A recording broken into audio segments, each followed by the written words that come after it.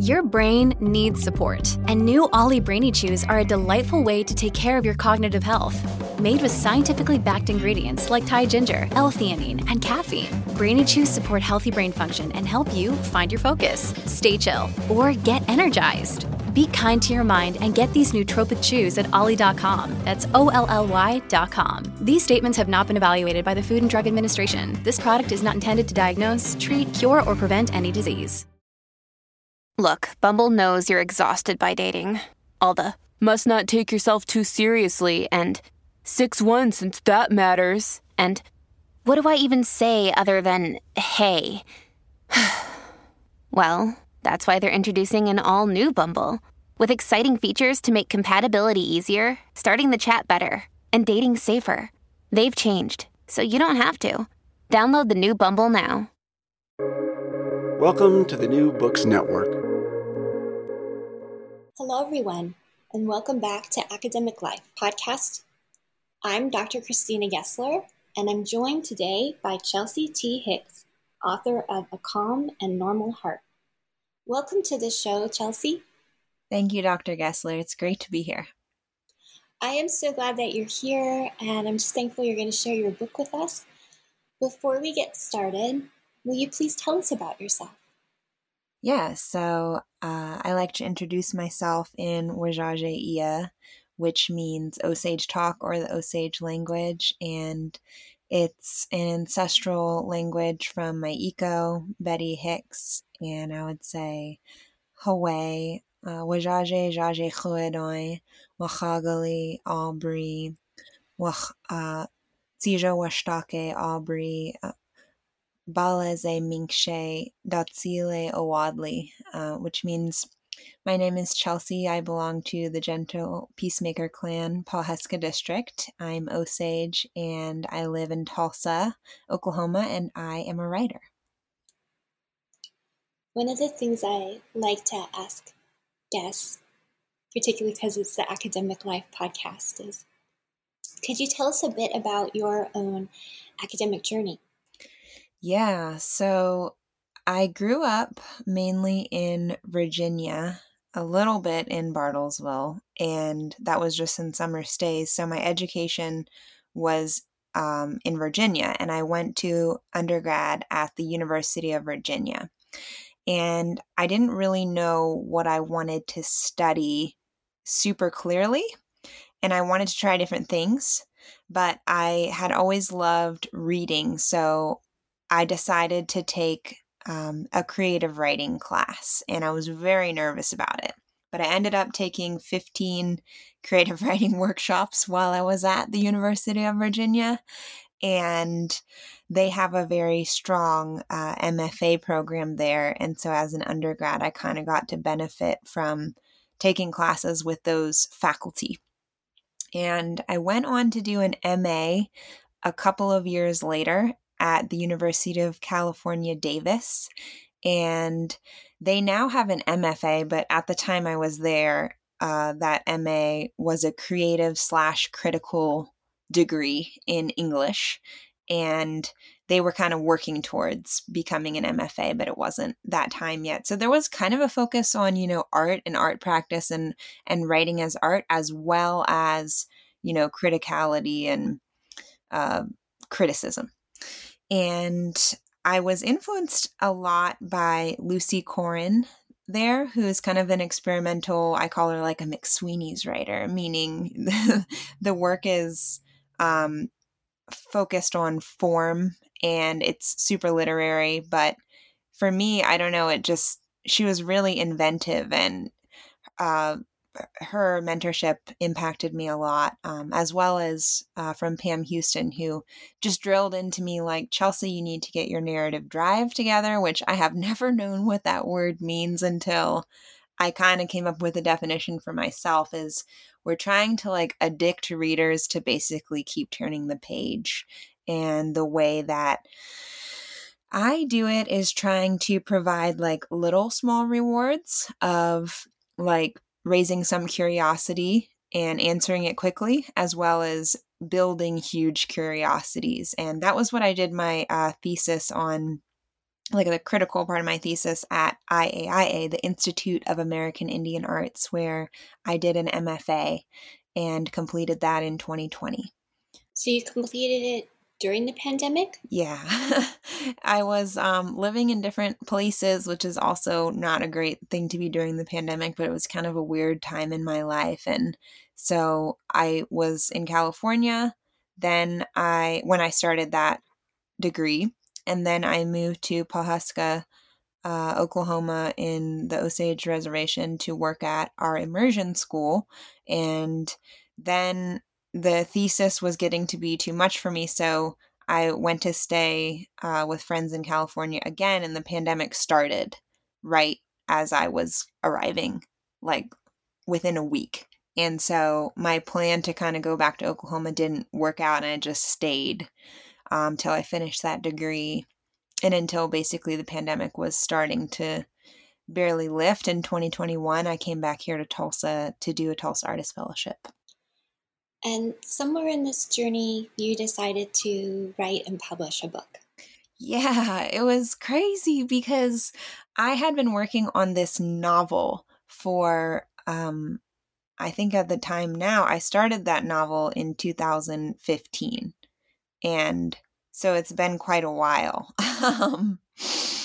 But now, or when I was graduating or getting ready to graduate, I had been working on this novel, my thesis at UC Davis, as well as my thesis for the Institute of American Indian Arts.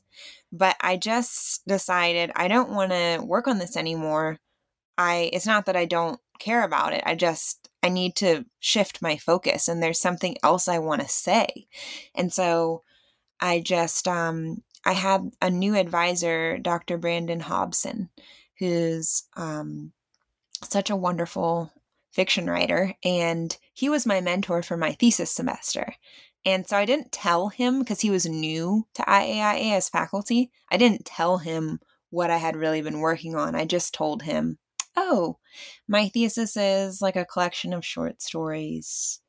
And yeah, and like it was a big deal that I was changing it, like I'd been working on this novel, but I just switched it up and I didn't ask permission. I just did it, and they let me graduate with that as a thesis. And I didn't really think anything would happen with it, but I sent it to my agent because I'd had an agent for that novel that I was mentioning. And so I just sent the thesis to my agent, kind of like, okay, well, here's a thesis if you, I don't know, just showing this to you. And she was like, oh, do you want to try to publish this? And I was like, what? You think it could be a book? You think it's good enough? And I remember having this meeting with her, assistant as well as the agent, all three of us. And when the assistant was asked, what do you think? Because, they're kind of mentoring to maybe become an agent themselves. She was like, well, it's very free. And I felt like, I had disrupted some of these ultra buttoned up literary ideas and, following all these rules that had been drilled into me from undergrad through my second master's. And in A Calm and Normal Heart, I just kind of threw away all these internalized ideas of these literary rules. And I thought, I'm just going to say whatever it is I want to say. And I'm going to say it as directly as possible. And I'm going to stop trying to write in this so-called literary establishment voice that I had kind of concocted for myself. How did it feel when you reached the point of shaking off the rules and choosing your own voice? Well, I think it's kind of I've heard it said before that, women there's these taboo emotions for women that, for women to express a lot of anger or to be really assertive or to be extremely ambitious, that women are kind of punished for these tacitly or explicitly at times have a negative repercussion for those behaviors. I think I kind of felt well, I don't care. I was very angry and I kind of let it all out in my writing. And so it was liberatory, but it also felt like throwing caution to the wind and well, I might kind of ruin myself, so to speak. Like in my mind, I was ruining my literary chances, you know? So it was kind of a, just a no fucks given moment, if I can use my French. You can use anything that you need to. You were weighing out a fairly big risk then. Yeah, it felt that way. It really did. And I was also writing about things that were tensions for me as an Osage citizen and a person who's coming from basically like ancestrally, we had these mixed blood bands, and mixed blood Osages were kind of like a little bit different and lived and functioned a little bit different than what you would call like the more traditional Osages. And so I was trying to, I guess, like give the most respect to my ancestors who had been translators, like Cyprian Tarian and Ogis Captain. Like they had council roles, and they had been translators and worked with our language and had trading posts and been traders. And so I'm coming from like these marriages between French fur traders who were marrying like the third daughter of Chief Pahuska. And it kind of like created this little bit of a separation or a difference in the tribe, starting with those marriages. And so like there are differences between people who are more traditional and then people who like sort of don't know the culture. And I wanted to write about those conflicts in the book. And like some of that also wasn't related necessarily to being from mixed blood band or not, but it was about the Northern California and Southern California Osages, who were Osages who in the 1920s, as well as the 1930s and the 1950s, with the Reign of Terror being in the 1920s, the 1930s, like having the, people moving west to pick fruit and there being a depression. And then the 1950s, the American Indian Relocation Act. That Osages just kept accumulating in California and would gather and have these groups. And so it kind of came to be known as like, this is a thing of California Osages.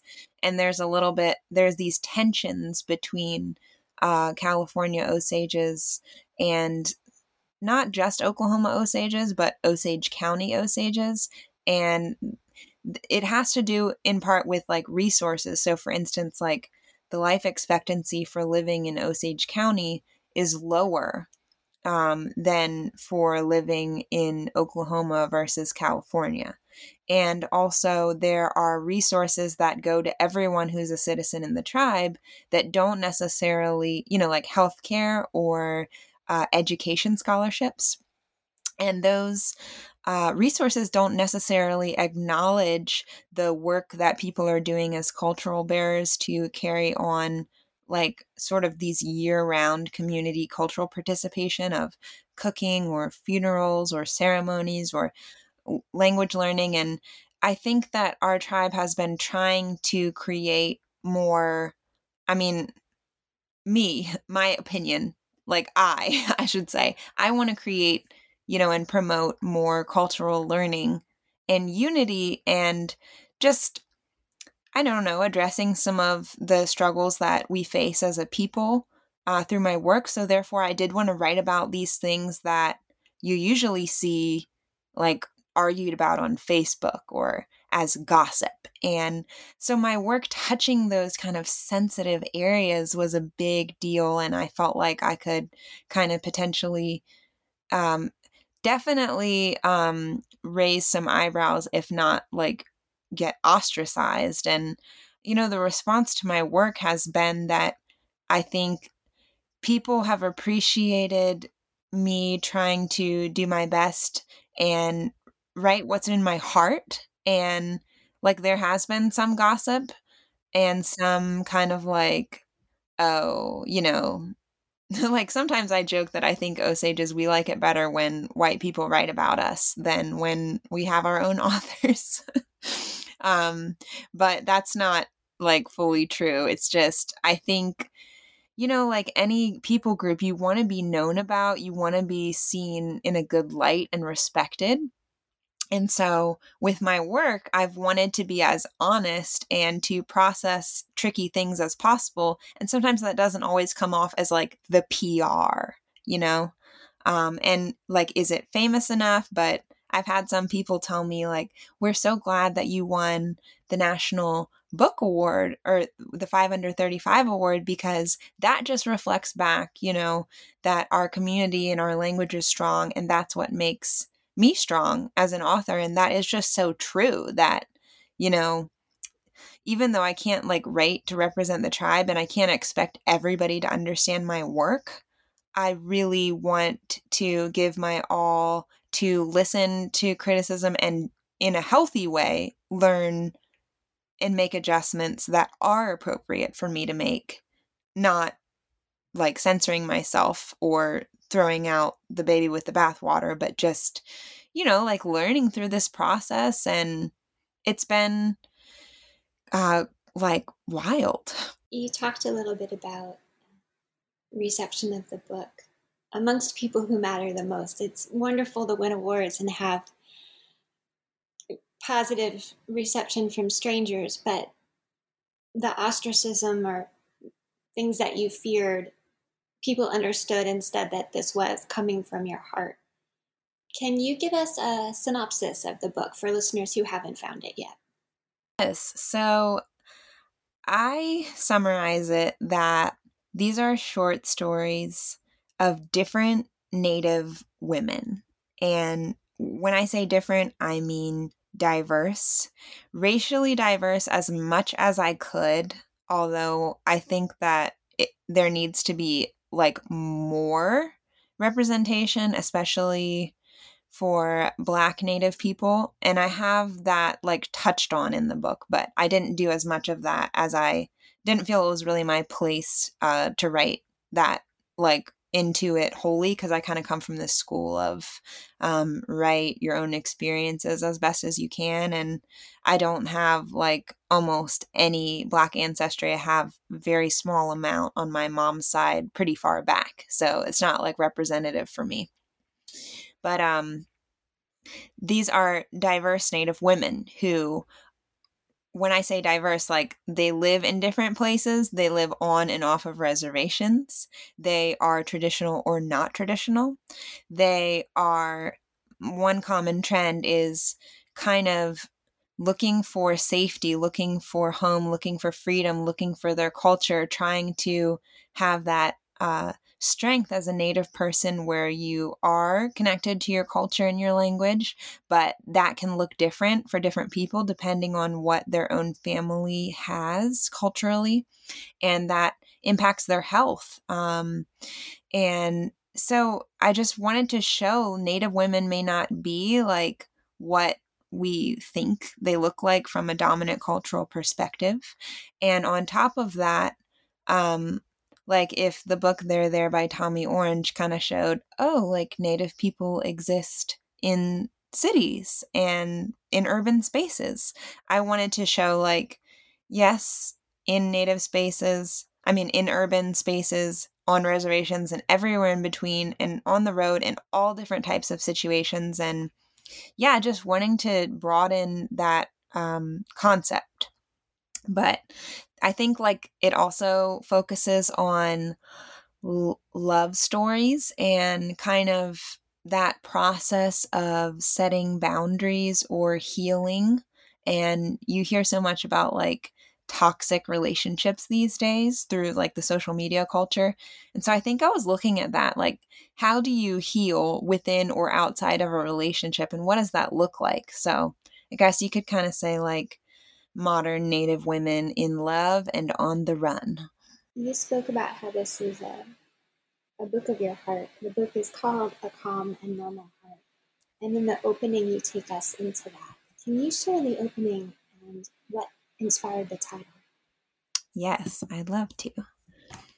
And what was that last thing you said? What inspired the book's title? Oh, yeah. So on the cover of the book, there's the Wajaja Ia orthography created by Dr. Mowgli Lookout. And an orthography is kind of like an alphabet, and it's a writing system, and it doesn't look like English. It doesn't use Latin characters, and it says non se waspe, which means a calm and normal heart.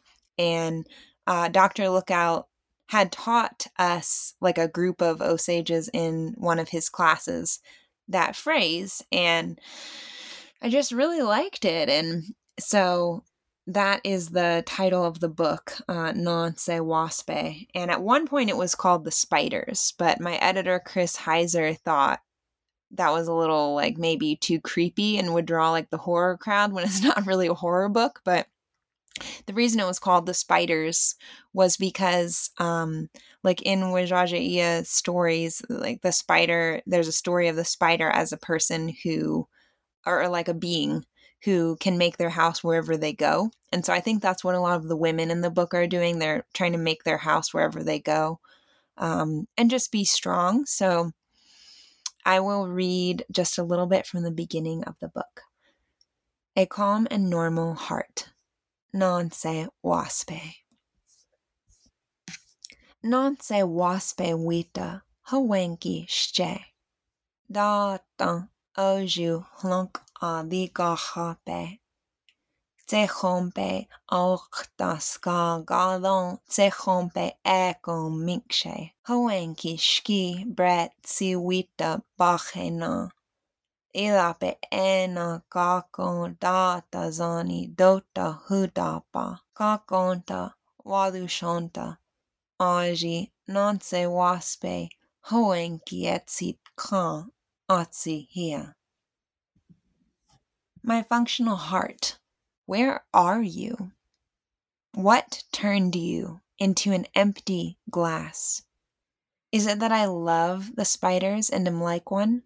Wherever I go, making my house, I have only to wait, and all things come to me, and therein break their necks. But a calm and normal heart, where does that come from? And I'll read the author's note as well. Wajaje people are currently revitalizing our language, which is called Wajajaiya. Due to limited recognition of indigenous characters in fonts, I use Latinized spellings rather than the Wajajaiya orthography created by Dr. Herman Mowgli Lookout. This orthography, depicted on the cover of the book, as well as in chapter titles, is the written language of Wajajaiya, which translates literally as Osage talk. As Wajaje elder Myron Red Eagle once told me, spellings in our language may vary from person to person. I have reflected that quality of the living language in my usages within these stories. I hope my inclusion of the language will support Wajajaiya and the practice of including indigenous languages broadly in literature. Thank you for sharing that with us. Mm-hmm. The first short story, the main character, she rolls into town. She hasn't been there in a while. She's off a breakup. She's come in. She doesn't really want to go to her relative's house, so she does a detour at the laundromat, and she realizes that people are going to start gathering on this museum lawn to watch a movie. And the movie is a polarizing thing, I get the sense. Mm-hmm. Was a particular movie the inspiration for this?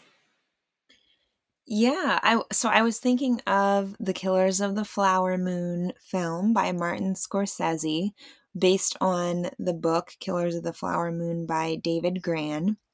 And I wanted to try to capture how the process of that film's development had been based on responses I heard within the community.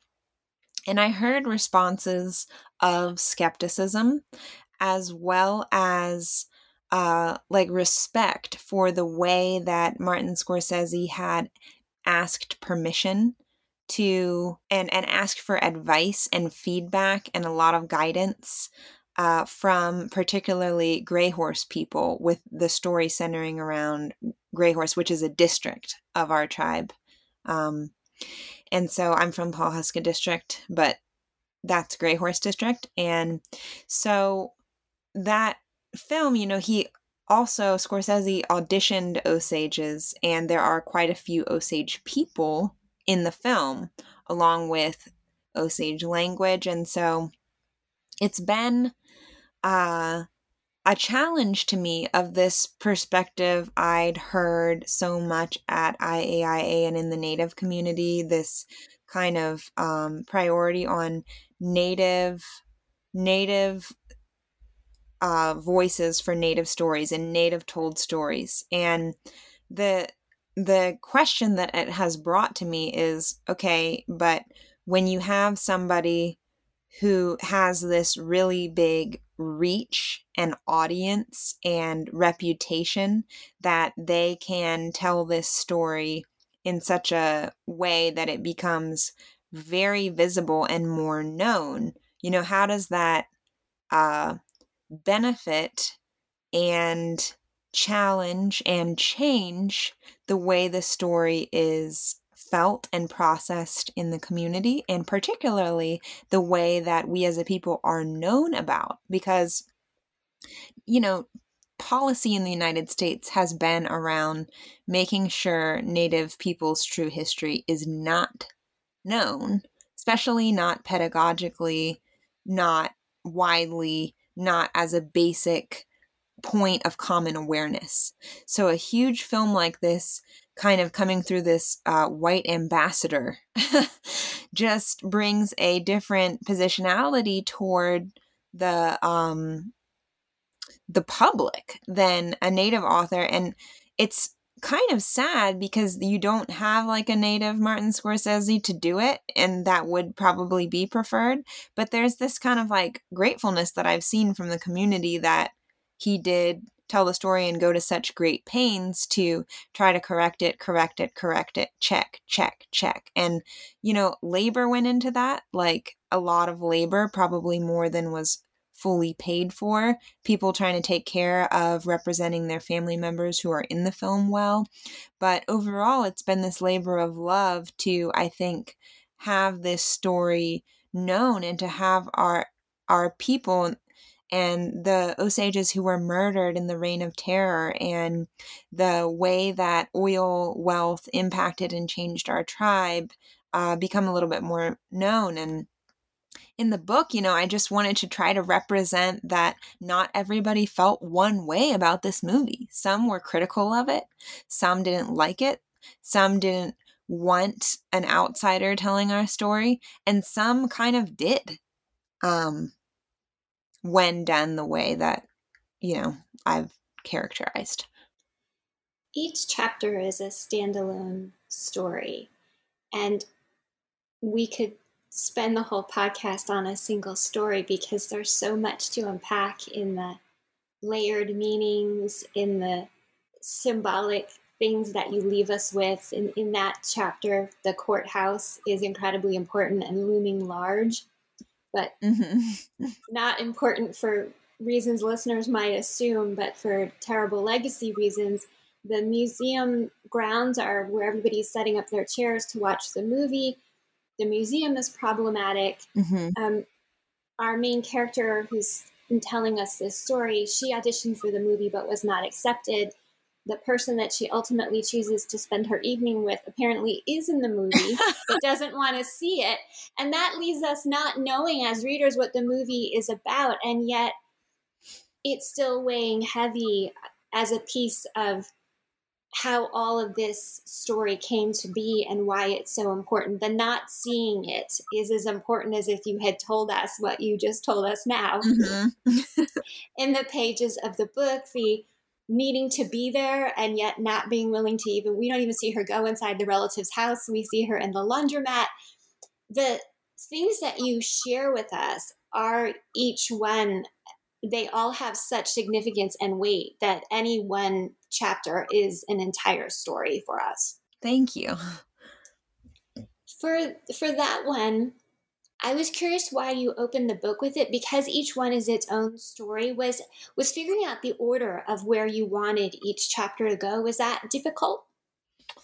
Yes, it was. And I had help from my editor in that because I had arranged the book almost like a road trip, which seems a little bit like cheeky or something. And I have this sense of humor that is, I think, playing with um, contradictions and absurdities. And so, like the same way that I said, oh, well, I spent, 12 years trying to become the most literary woman I could be. And then I wanted to say, well, what's that? I mean, who cares? And I'm going to write like Elena Ferrante, and I'm going to use a lot of adverbs and emotional language and reductive short sentences. And like, how can I resist the patriarchy through like this new definition of literary? The same way I did that, I think like, with the book order, I kind of wanted to put it like, oh, so we're driving from San Francisco to Los Angeles,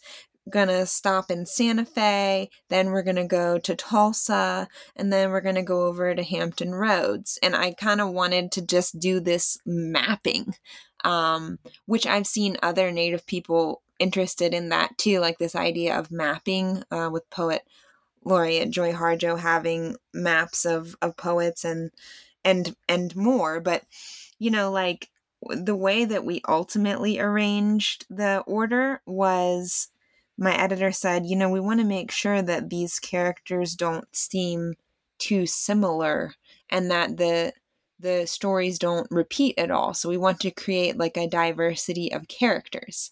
And I was like, okay, that's fine with me.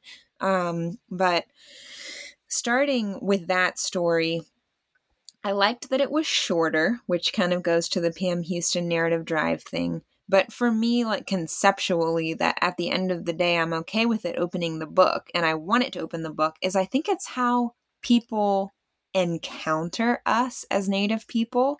Like putting a film and writing about a film at the beginning, that's the way that people usually encounter or think about Native people, is through films and through media and through, at times, usually I'll say stereotypes and misrepresentations, and not through our own voices. So in trying to have my goal of widening this concept of what's a recognizable, real Native woman that exists, that we know is alive, that isn't in the past tense or a highly reduced, anachronistic, essentialist, traditionalist like approximation of Indianness, as Gerald Meisner would put it. How do we make sure that this representation is very true, very real, not curated, but just smacks you up front as like, oh yeah, right, natives. And so I wanted to start with that. Oh, we got natives in a movie, and this is what the natives are actually doing in real life. There is one set of characters who show up in two different chapters. Mm-hmm. Oh yeah, that's right. Florence from A Fresh Start, you see her again in the 10th chapter, Full Tilt. Mm-hmm. And in their stories, we see in a microcosm so many of the themes that you have highlighted for us here, particularly the looking for safety, home, freedom, and culture, the concern about boundaries and love and healing, but also how the diaspora can have a disparate effect even within one family. Mm-hmm. Yeah, that's right. Can you take us inside Florence's family? Inside Florence's, could you repeat that? Inside Florence's family. Oh, yeah. So assimilation is driving, I think, erasure that I'm talking about, as well as these cultural differences. Like I started characterizing it that as soon as these French fur traders married into the tribe, you had a little bit more of a separation. And I'm kind of referencing that idea from Ruby Hanson Murray, who had written an essay, and she's a Osage writer. And I thought that was insightful that, as soon as you have some non-Osage influence, like you start looking at assimilation. And so within families today, I think I still see it, that sometimes, not always, definitely not with everybody, but to a degree at times, I see one person like really showing up and participating maybe a little bit more than others and kind of carrying that weight, and other people wanting to assimilate more. Or maybe it's not between two sisters or between a nuclear family, but maybe it's a cousin. And those cousins, oh, they stay in Tulsa, they never come out here, whatever it may be, you know? And so I wanted to show like the pressure of capitalism, and I think just the dominant culture to that you know benefit from. Just don't try to walk in two worlds, as you know the saying goes, and try to carry your native culture as well as succeed in the dominant culture world. Just go do your capitalist deal and you will be rewarded for that. And in the 50s in Florence's world, it's so taboo to be native. It's just so like it's going to cause. That's part of the novel that I'm working on right now, the one that I've returned to. And Full Tilt and A Fresh Start are both from that novel. It's called Eco, meaning grandmother. And I don't repeat those stories within the novel. They're just separate, written as short stories just for this collection. But it's from that world of Florence's world and her family. And her mother was orphaned by the Osage.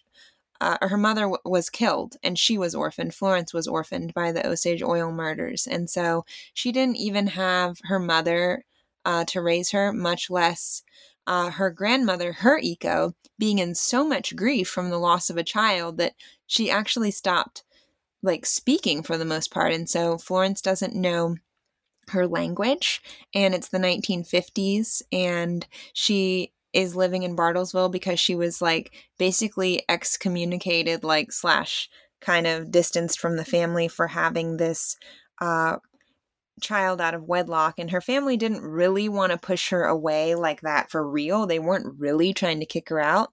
They were just trying to show her a little tough love of, oh, you got pregnant while you're at boarding school.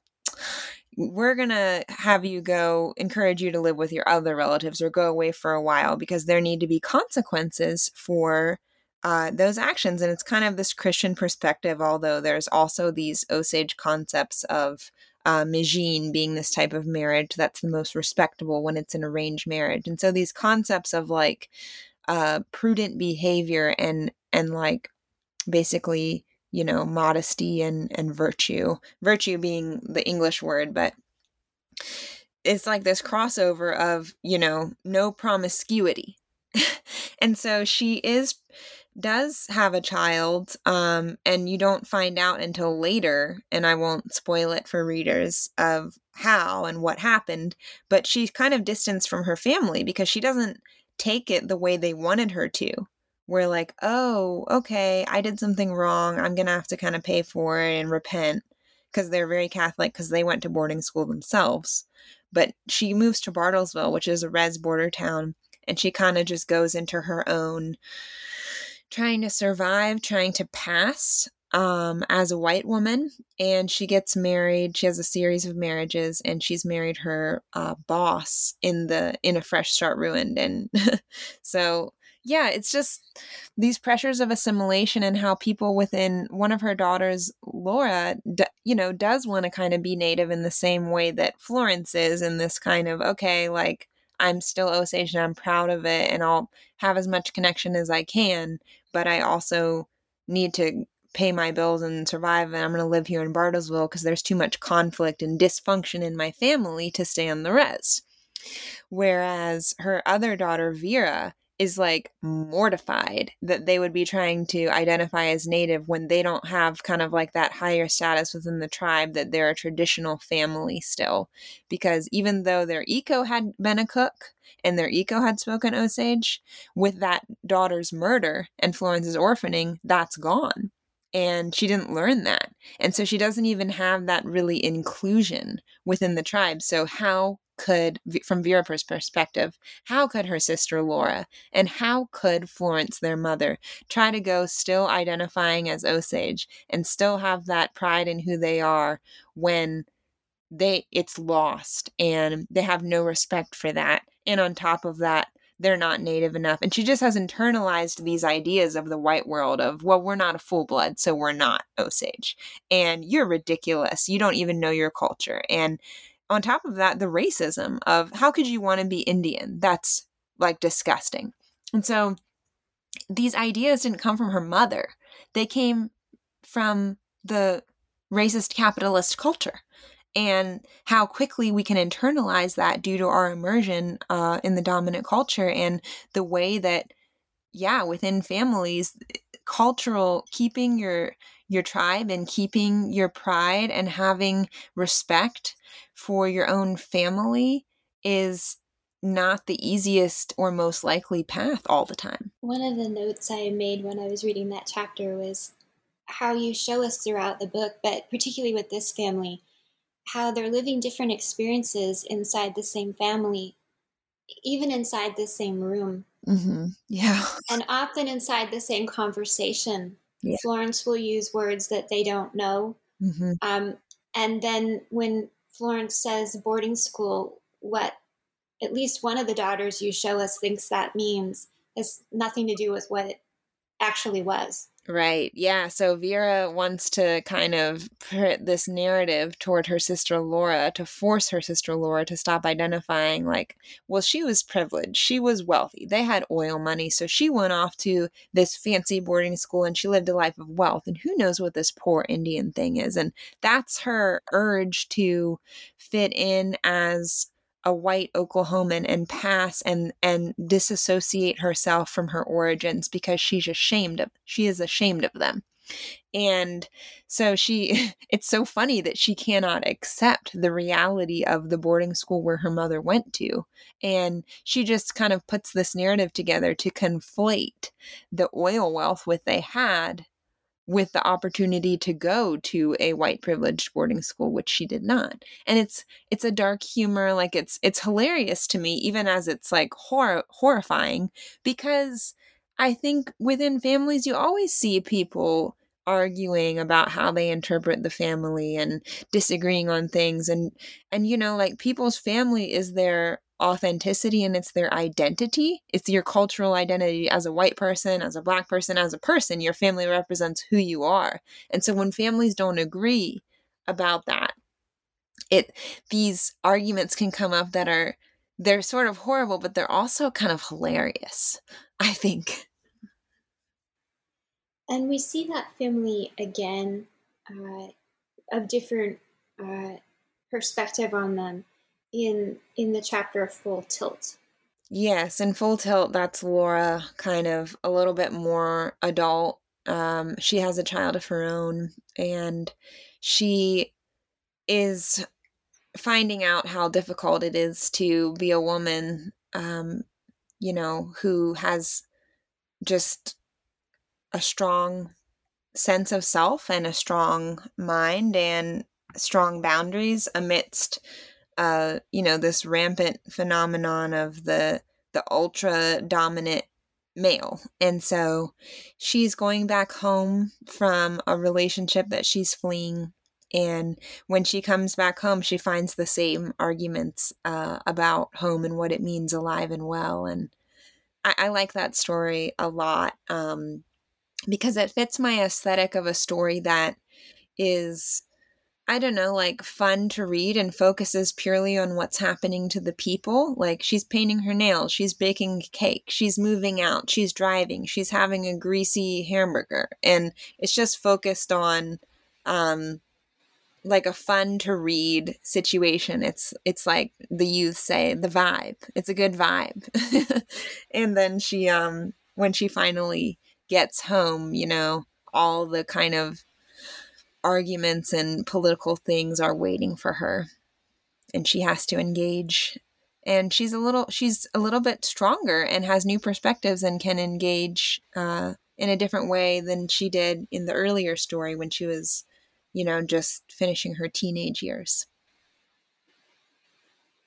Often things don't make it into the book. Yeah. Were there any chapters you were hoping to have that just didn't fit?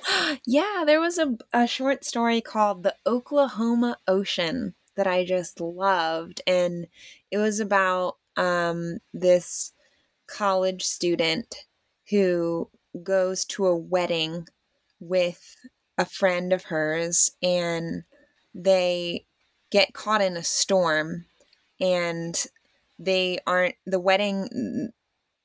able, or they find out when they get to the wedding that was actually canceled, and they just hadn't read their email. Like, college students sometimes don't read their emails. Teachers may appreciate that who are listening. And they didn't realize that the wedding had been canceled. And so the friend who, the bride or the ex-bride, is at the wedding location kind of mourning. And in lieu of, just going home or having a reception, they visit her at her home and she tells them a story. So it's a story within a story, like a frame narrative, which I love. And, that's like what the Princess Bride movie, or a Titanic, those frame narrative stories. And then within the frame, the ex-bride tells a story of a time she went and found this ocean that existed inside of Oklahoma, that nobody knew about. And it's just, I don't know, it's such a weird story. And I've still never published it, I don't think. I kind of forgot about it. But yeah, my friends who read that, I shared it with some Cherokee friends. There's a Cherokee drummer named Michaela Bearpaw, and she loved that story the most of all my writing, and we share a love of reading. And she was like, I swear, because Tahlequah is Cherokee country now. Of course, they're ancestrally from the East Coast, but Tahlequah's in the Cherokee Nation. And she's like, I swear that I have found an Oklahoma Ocean before too. It's out near Tahlequah. And so we were just laughing. Is that your most rule-breaking story? My most, what, rule-breaking? Yeah. Rule-breaking. What is that? Earlier on, you talked about getting trained to be a very literary writer and trying to make decisions about if you could risk presenting yourself in the way you want to write and breaking rules. And so I was wondering rule breaking. I'm sorry. What might be your most rule breaking one? I thought you were saying roll breaking. Well, that too, right? Right. No, it is both. Yeah, what's my most rule breaking story? It's gotta be one where, like, the female narrator is just too unruly. And I know that A Fresh Start Ruined and Full Tilt do follow the rules in terms of, like, show, don't tell and whatever. I might be starting to confuse myself about what are the rules, because I just wanted, like, I think maybe a rule that I could fixate on is, one is, you'll have teachers kind of say, don't write a car crash, or don't have anything happen that's really alarming, because then your characters will stop thinking if you put the characters in a traumatic situation. But in the short story where they're in LA, it's not My Kind of Woman. It used to be called Goodbye Pizza in Los Angeles, but I think it got renamed. And it's the one where it's coming to me. It starts off like the spider webs wove their webs, and the succulents drip dew out in the neighborhoods. Like, it's that Los Angeles one. And so I'll have to look at what the title is. Let me look at my little table of contents right here. What's snake. That's what it means. And so in that one, there is actually a traumatic event, or sort of alarming event, near the end of the story. And I think that I used that to reveal character and to, like, reach a new level, hopefully, of insight into the characters. And so I felt like I was, like, super breaking rules in What's I want to be mindful of the time, because I know you have a commitment you have to get to. In the few minutes we have left, I want to ask you, what do you hope this episode sparks for listeners? Like today, people are going through this cultural change in terms of the normalized worldview in the country and kind of challenging this idea of Christian roots and Christian worldview. And it has this opportunity of inclusion for everybody, like more voices, more stories. And I think that's, of course, good and fine. But what I'm more interested in kind of supporting and opening up long term is this idea for everyone, that people descend from land and from places. And like I wanted in my stories, sometimes like an example is in by Alcatraz. We have these different characters and they're from different backgrounds. And the narrator is young and kind of green and a college student, but she is, I think, challenging people when she's asking her date, not date Darren, oh, like, where do you come from? And he's kind of like, England, or, oh, I don't know. Like, oh, I don't really know much about my family. And I just want people to feel empowered to look at the plants on your ancestral land base, from which, you know, some of your ancestors or most of them or whoever may come from, even if it's just a continent. I want people to feel empowered to look at the plants indigenous to that continent and to know, that your ancestors there living in your body, that there is this resource, like I talk about with Ka and Wakanda in the last story in the collection, The Light, where she grieves and processes certain things, and then her Ka, or kind of her energy in a way, her power, not like political power or monetary power, but energetic power, comes back to her. I just want people to be able to question, like, where do your own ancestors come from, and what are the ways that we've been conditioned to erase that? Just like Vera has to erase that they could be that they are Osage, and that she can't get away from that. Like, so many people have lost so much of their culture or their connection to where you may only know a certain continent that could be like your land kin, so to speak. But I just want people to really know that there are resources there for you in terms of the plants that grow on your ancestral continents, and that you can pray with them and eat them and drink them and look at your dreams to try to look at some of the solutions to problems that we have today and creating equity in our contemporary cultures. I know that might be a little out of left field, but with my work, I'm really a bit like conniving and strategic, and they talk about a sunk rhetoric, like Flannery O'Connor talks about a rhetoric that has been deeply sunk is a good one. But I don't know if my rhetoric is sunk or not, but I'm working towards this idea with my work of land protection and rematriation. And that was why I had an ancestral land tour instead of just a regular book tour, where in each city, we talk to people about Native people who were just natives who lived there, not from that land ancestrally, but removed there. Okay, like, what's your experience with your native land ancestrally, or lack of experiences on your ancestral land? As well as, how do you think of homelands today?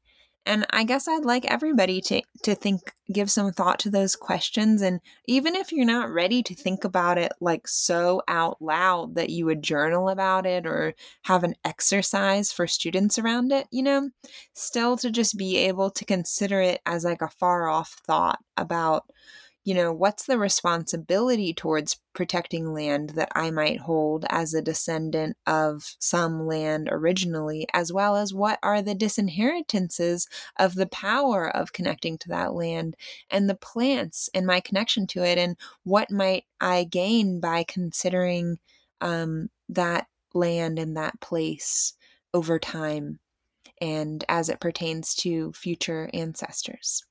Thank you so much for being here today. Chelsea T. Hicks, and sharing with us from a calm and normal heart.